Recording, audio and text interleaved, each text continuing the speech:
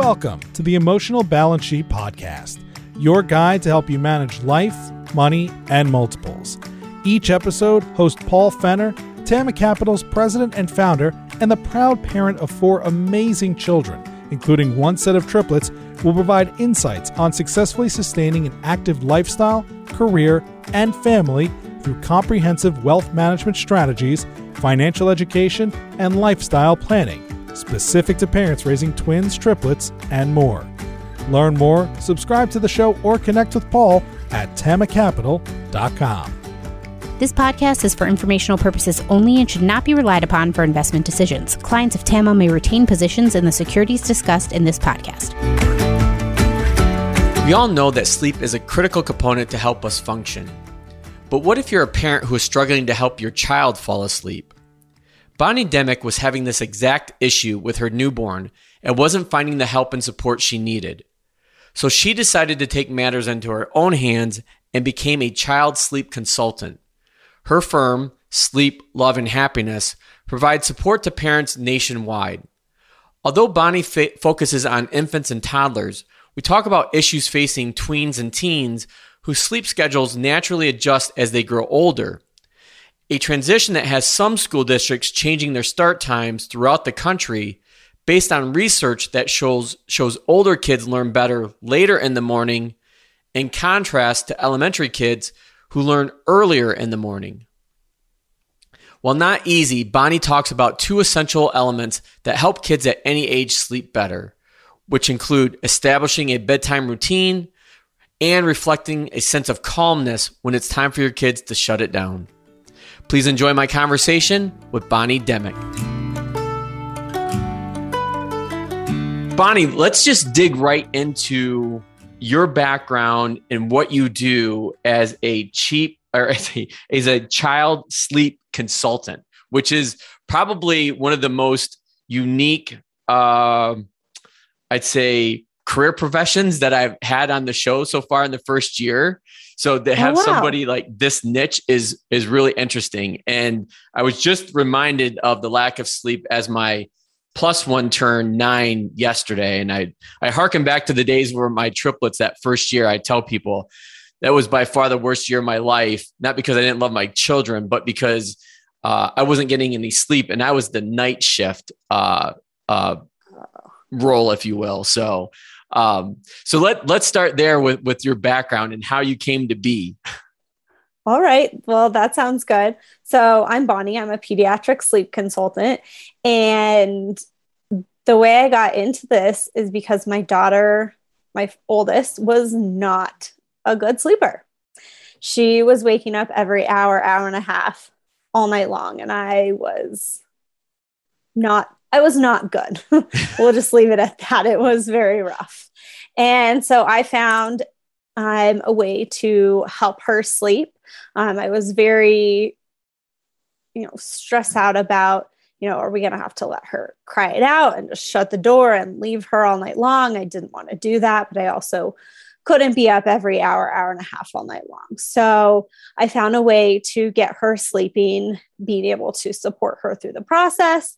And I just read everything I possibly could about child sleep. I was so interested, and I just felt called to help other parents get their kids sleeping because I know how valuable it is for a family's entire life. Yeah, especially like when I was going through that with mine, I suffer from migraines.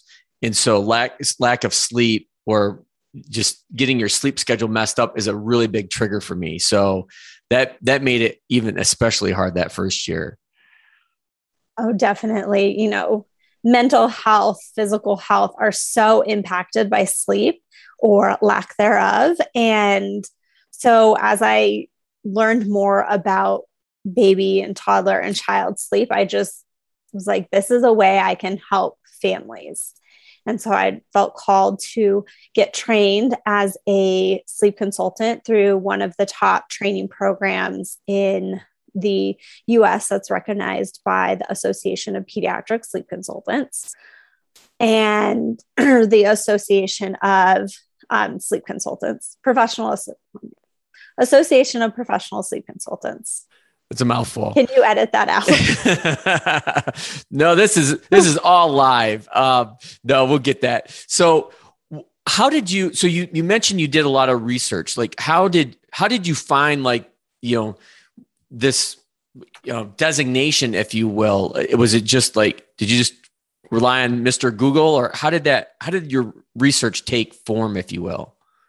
So through the program I certified through originally, there was a lot of different resources recommended to educate us on all the different aspects of sleep. So the science of sleep, the different strategies and methodologies and lines of thought behind how to get your child to sleep, because there's a whole wide range of what to do to help get kids sleeping independently. Is that something that, because I never really remember having a conversation with our pediatrician about it, but is that something pediatricians go through, residency or learn about, or is there anything there? Typically not. There was a study done a couple of years ago that showed that pediatricians get less than 5 hours of training in sleep. And so they tend to not be the best people to go to if you want a wide range of what's possible. Most pediatricians that my clients have worked with, that I've worked with, that I know professionally, recommend doing a cry it out strategy. And that kind of is the limitation of what they offer, other than referring to someone like myself who can help families with other options. So I guess to really dive right into it, like how were you able to get your daughter to be able to sleep? So the biggest thing with independent sleep is kids have to do it on their own. Babies, toddlers, kids, they have to fall asleep on their own to help them be able to connect sleep cycles. Because the way our sleep works is when we fall asleep, whatever that circumstances that we fall asleep in, we expect that to be the same when we wake up in between sleep cycles. So if a baby falls asleep nursing or being rocked, they wake up in between sleep cycles in their crib, they're going to be like, wait a second, how did I get here? And they're going to want that situation that they're used to for falling asleep recreated. So it's about helping babies make it their own job to put themselves to sleep.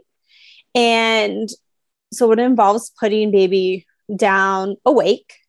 And there can be some steps before you get to that point, but putting them down awake and supporting them through the process. So you can talk to them, touch them, sing to them, soothe them to help them be in a calm place, to allow their sleep pressure to take over, to help them fall asleep. So is obviously, you mentioned it a couple of times, crying it out is a strategy, but I'm assuming that's not one that you recommend. So if families want to use a cry it out strategy, totally fine. Whatever works for each family, but that's not what I do in my practice. I have a responsive approach where we are really supporting babies through learning these skills. So how do you go about working with a set of parents when it comes to laying out, specific things that they should be doing when it comes to trying to help, kids fall asleep? So when I first start working with a family, I have an in-depth evaluation that I complete, looking at personality, temperament, parenting style, development, all of those pieces, so that I can personalize a sleep plan that's going to meet each family where they're at, taking into account their comfort levels, what they know about their child, what soothes their child, so that we can use that to help baby be in the best possible place to easily fall asleep. When you're working with parents, I'm assuming you come across this, because I know with working in the financial planning space, like when I first sit down with a couple, they could be on opposite ends of the money spectrum, if you will. So when you sit down with parents for the first time, do you find that there's a disconnect between how one wants to handle sleep versus the other? And if so, like, how do you bridge those gaps, if you will? So I definitely find that there tends to be a disconnect. In many parents, a mom will feel a certain way about crying and a dad will feel a different way about crying. And that's typically what it comes down to, is the crying. And so I like to talk them through, what aspects of crying, how does that crying make them feel? And then talk to them about how we can minimize that crying and how working together, that's what we are going to do. And so even though dads may be on a spectrum where they are more like, let's do something like cry it out, they typically get on board when they see that their partner is on board with a plan that gets them to the same goal while minimizing that crying and helping their partner feel more comfortable with the process. So it's really about helping them see that they can reach their goals through a different method. Okay. So when do you mainly focus on infants or toddlers, or like, what's the age spectrum? Is it obviously is it like newborns up to like 3 or 4 year olds, or is it like ages older than that?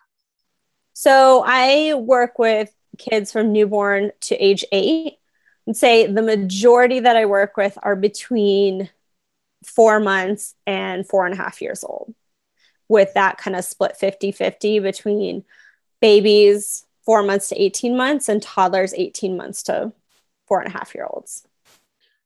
And is it, obviously there's, depending on the ages of the child or the kids, there's different strategies for each age groups, if you will. Definitely. Because, the older kids we want to work with their sense of wanting to be independent and having ownership and control over the process. We want to make sure that they feel comfortable and confident and secure going to sleep. We want to do that with babies. We want babies to feel confident, comfortable, and secure going to sleep as well. But the way you accomplish that with a baby is very different than when you have a toddler who has very strong opinions and can communicate those opinions to us in a different way than babies can. So we can actually work with that to help set them up for being able to fall asleep independently and motivating them to want to learn the skills.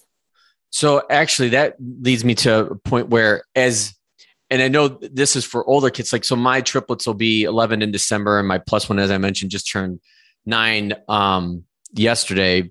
So is it always best to have a set sleep time? Because I know, like, with my one triplet daughter, she even wears it as a badge of honor. Well, I'm a night hawk. I'm like my mom. I like to stay up late, and obviously that means she likes to sleep in the morning. So it's hard to get her up and going for school.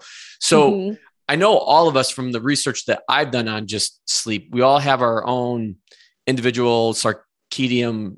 Did I say that right? Circadian rhythm. Circadian rhythm. Kids have their own as well. So is there a way to help get them out of that, or shift, or how does that work? So you definitely can shift where the body clock lies within a certain spectrum.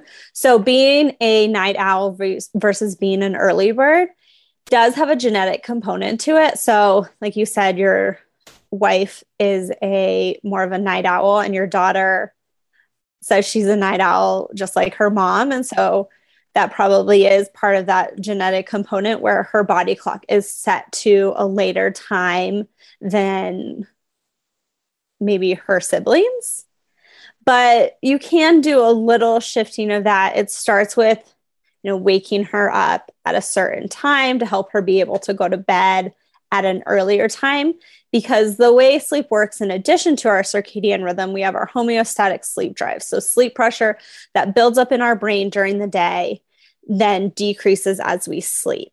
And so waking her up earlier helps her sleep pressure build up so that it's at a high point to help her fall asleep faster and earlier.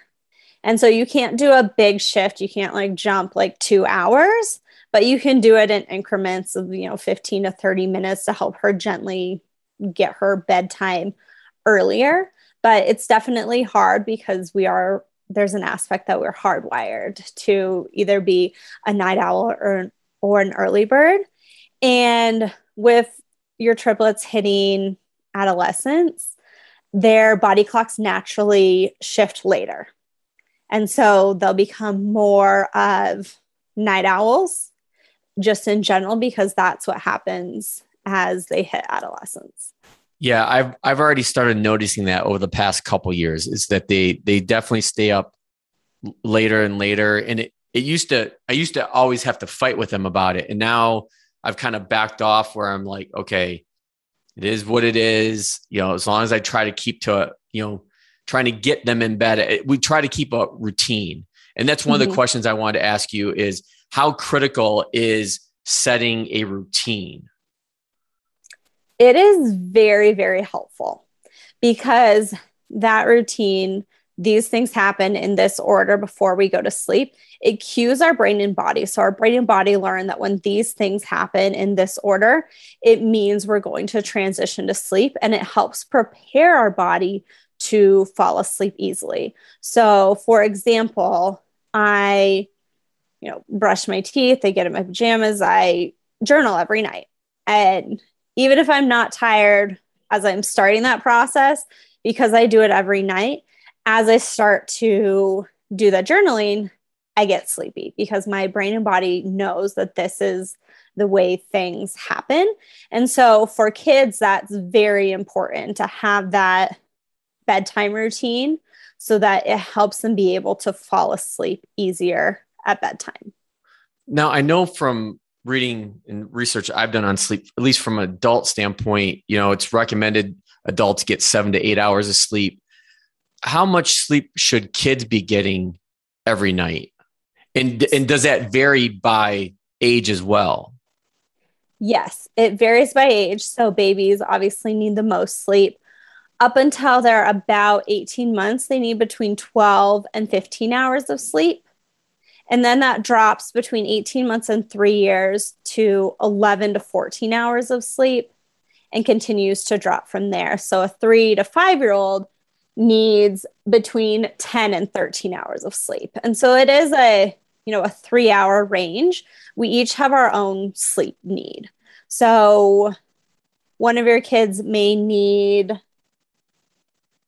9.5 hours of sleep, and your other child might need 10.5 hours of sleep to meet their own sleep need. So I know one of the other papers I read recently, it's kind of becoming a hot topic, and I know this is not associated with babies, but it kind of relates to this question that we're on, is as kids get older, at least here in Michigan, where we live, their school start time starts getting earlier. So now they're in elementary, they start at 9. I think in middle school, maybe they start at 8. And then once they get to high school, they start at really early, 7:30 in the morning. And a lot of what I've read is that that's the worst time to try to get a teenager up and going and learning at that hour of the day. Can you shed any light on that as well? And if so, what do you do at that stage of life? So that's with that, hitting puberty, hitting adolescence, that sleep phase shift, where now their natural body rhythm is telling them not to go to sleep until 10 to 12. So it's really hard for them to go to sleep earlier. And so having to wake up at 7, they're not able to get that full amount of sleep that they need. So between 13 and 18 years old, typically 8 to 10 hours of sleep. So they need more sleep than we do as adults, as teenagers. And if they're not able to fall asleep until 11 and they have to wake up at 6 to go to school at 7, they're not able to get that sleep that they need. And it's not that they won't go to bed earlier, it's that they can't. Their body is telling them they can't. And so there is a shift in schools wanting to start later for middle school and high school. I know where I'm at in the suburbs of Denver, our school system now elementary starts earliest, and then middle school, and then high school, to help align with the sleep that kids need, because research shows that kids need to meet their sleep need in order to best be able to learn. Have you seen any data? Like how long ago did they make that shift? It's just been a year or two. It's been fairly recent as more and more data comes out about teenagers and sleep and how sleep affects their learning. So it'll be interesting to see, like, I don't know how long that study goes on to see like what impact it actually has. So along those lines, so let's just say we'll stick with teenagers. You said they need between 8 and 10 hours of sleep. Mm-hmm. So can they get that in chunks or in breaks, or does it have to be all at one time? Meaning like, okay, I'm going to go to bed at 11 at night. I got to get up at 7. Well, that's 8 hours, but I need 2 more. So I take an hour nap after school. So I get a total of 9 or 10 hours. How does that play into the research, or what you do as far as is that appropriate, or is it best to get all 8 or 9 hours of sleep all at once? So you really have to look at over 24 hours. Are we meeting the sleep need? But sleep tends to be the most restorative when we're getting it in long chunks. So for babies and toddlers, they obviously need daytime sleep. Their brain needs that to consolidate what they've been learning into memories so that they can actually learn it. And so as far as teenagers and naps, that's not necessarily my area of expertise, but I do know that we really have to look at a total 24-hour period. Are we meeting the sleep need? But we tend to feel most rested and refreshed when we get that long block of sleep at night. So one of the things that I wanted to come back to is the designations and training that you went through to get to be a licensed sleep consultant. Can you walk us through some of the details behind the designations that you have in the certifications? So the thing with the sleep consultant industry is it is not regulated at all. Anyone can say they're a sleep consultant, become a sleep consultant. There are probably hundreds of training programs. And so being a part of the Association of Professional Sleep Consultants, I've gone through one of the highest rated programs. I'm no longer affiliated with that program because certain aspects of it don't align with my current views on sleep. But that's where I initially trained and got my certification. But certification is a relative term for sleep consultants because there is nothing regulating it. Okay.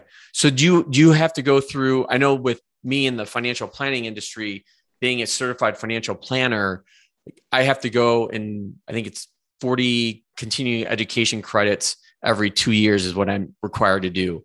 Is there requirements like that with your designation or certification at all? Technically, no.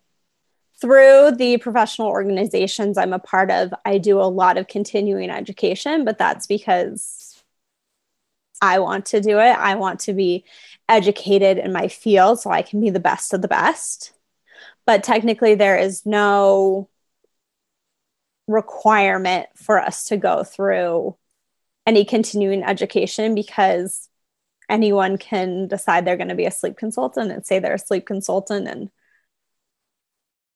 There's nothing preventing them from doing that.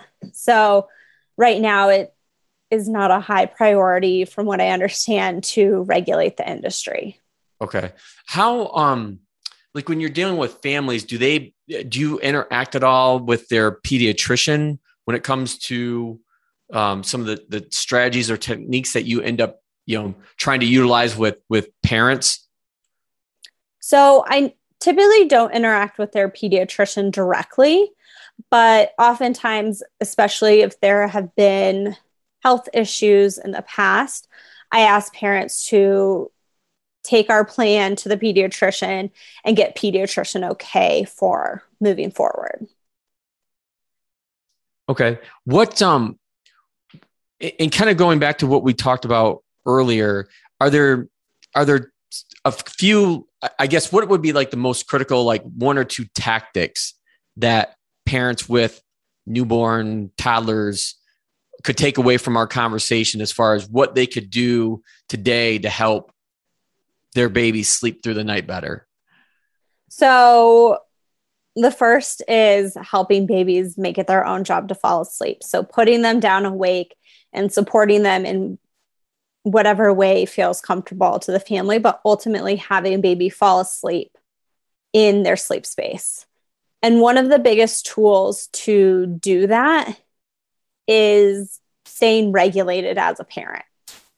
So the calmer a parent is, they share that calm with their baby or toddler, and that energetically helps babies regulate their system through co-regulation to help them be able to be at a calmer place and allow their sleep pressure to take over so that they can feel that feeling of falling asleep on their own. And as they learn to feel that feeling of falling asleep on their own, they figure out what they can do within their own bodies to help themselves fall asleep.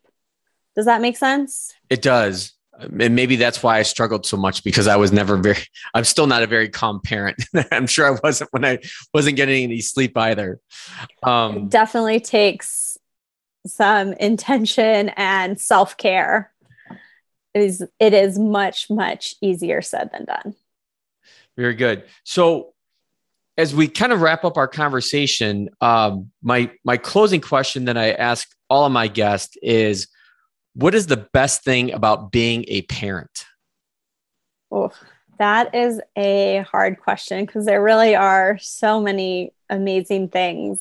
But I would say for me, the best part of being a parent is really getting to know my kids and their like unique personalities and what makes them who they are, because they are their own little people, and getting to know them and figuring out how I can best support them to be the best version of themselves. I would say that's my favorite part. Well, that is a terrific response. It's always my favorite question I ask everyone, because it's such a dynamic of answers, and it's interesting to see where people go with that question. So, Bonnie, I would be remiss if I didn't ask, how do people find you? Like, how do people find your work and what you do? So you can find me at sleeploveandhappiness.com. So I'm the owner of Sleep, Love, and Happiness Sleep Consulting, because I think those three things really go together. And you can also find me on Instagram and Facebook at Sleep, Love, and Happiness. Okay. We'll definitely make sure that we put links in the show notes to that. So, Bonnie, thank you so much for being a part of the Emotional Balance Sheet podcast. And I'm sure we'll look forward to getting some more sleep soon. Thank you so much for having me. Thank you for listening to this episode of the Emotional Balance Sheet podcast. Please visit tamacapital.com to subscribe to this podcast, or to connect with certified financial planner and registered investment advisor Paul Fenner of Tama Capital. And please join us again next time on the Emotional Balance Sheet podcast.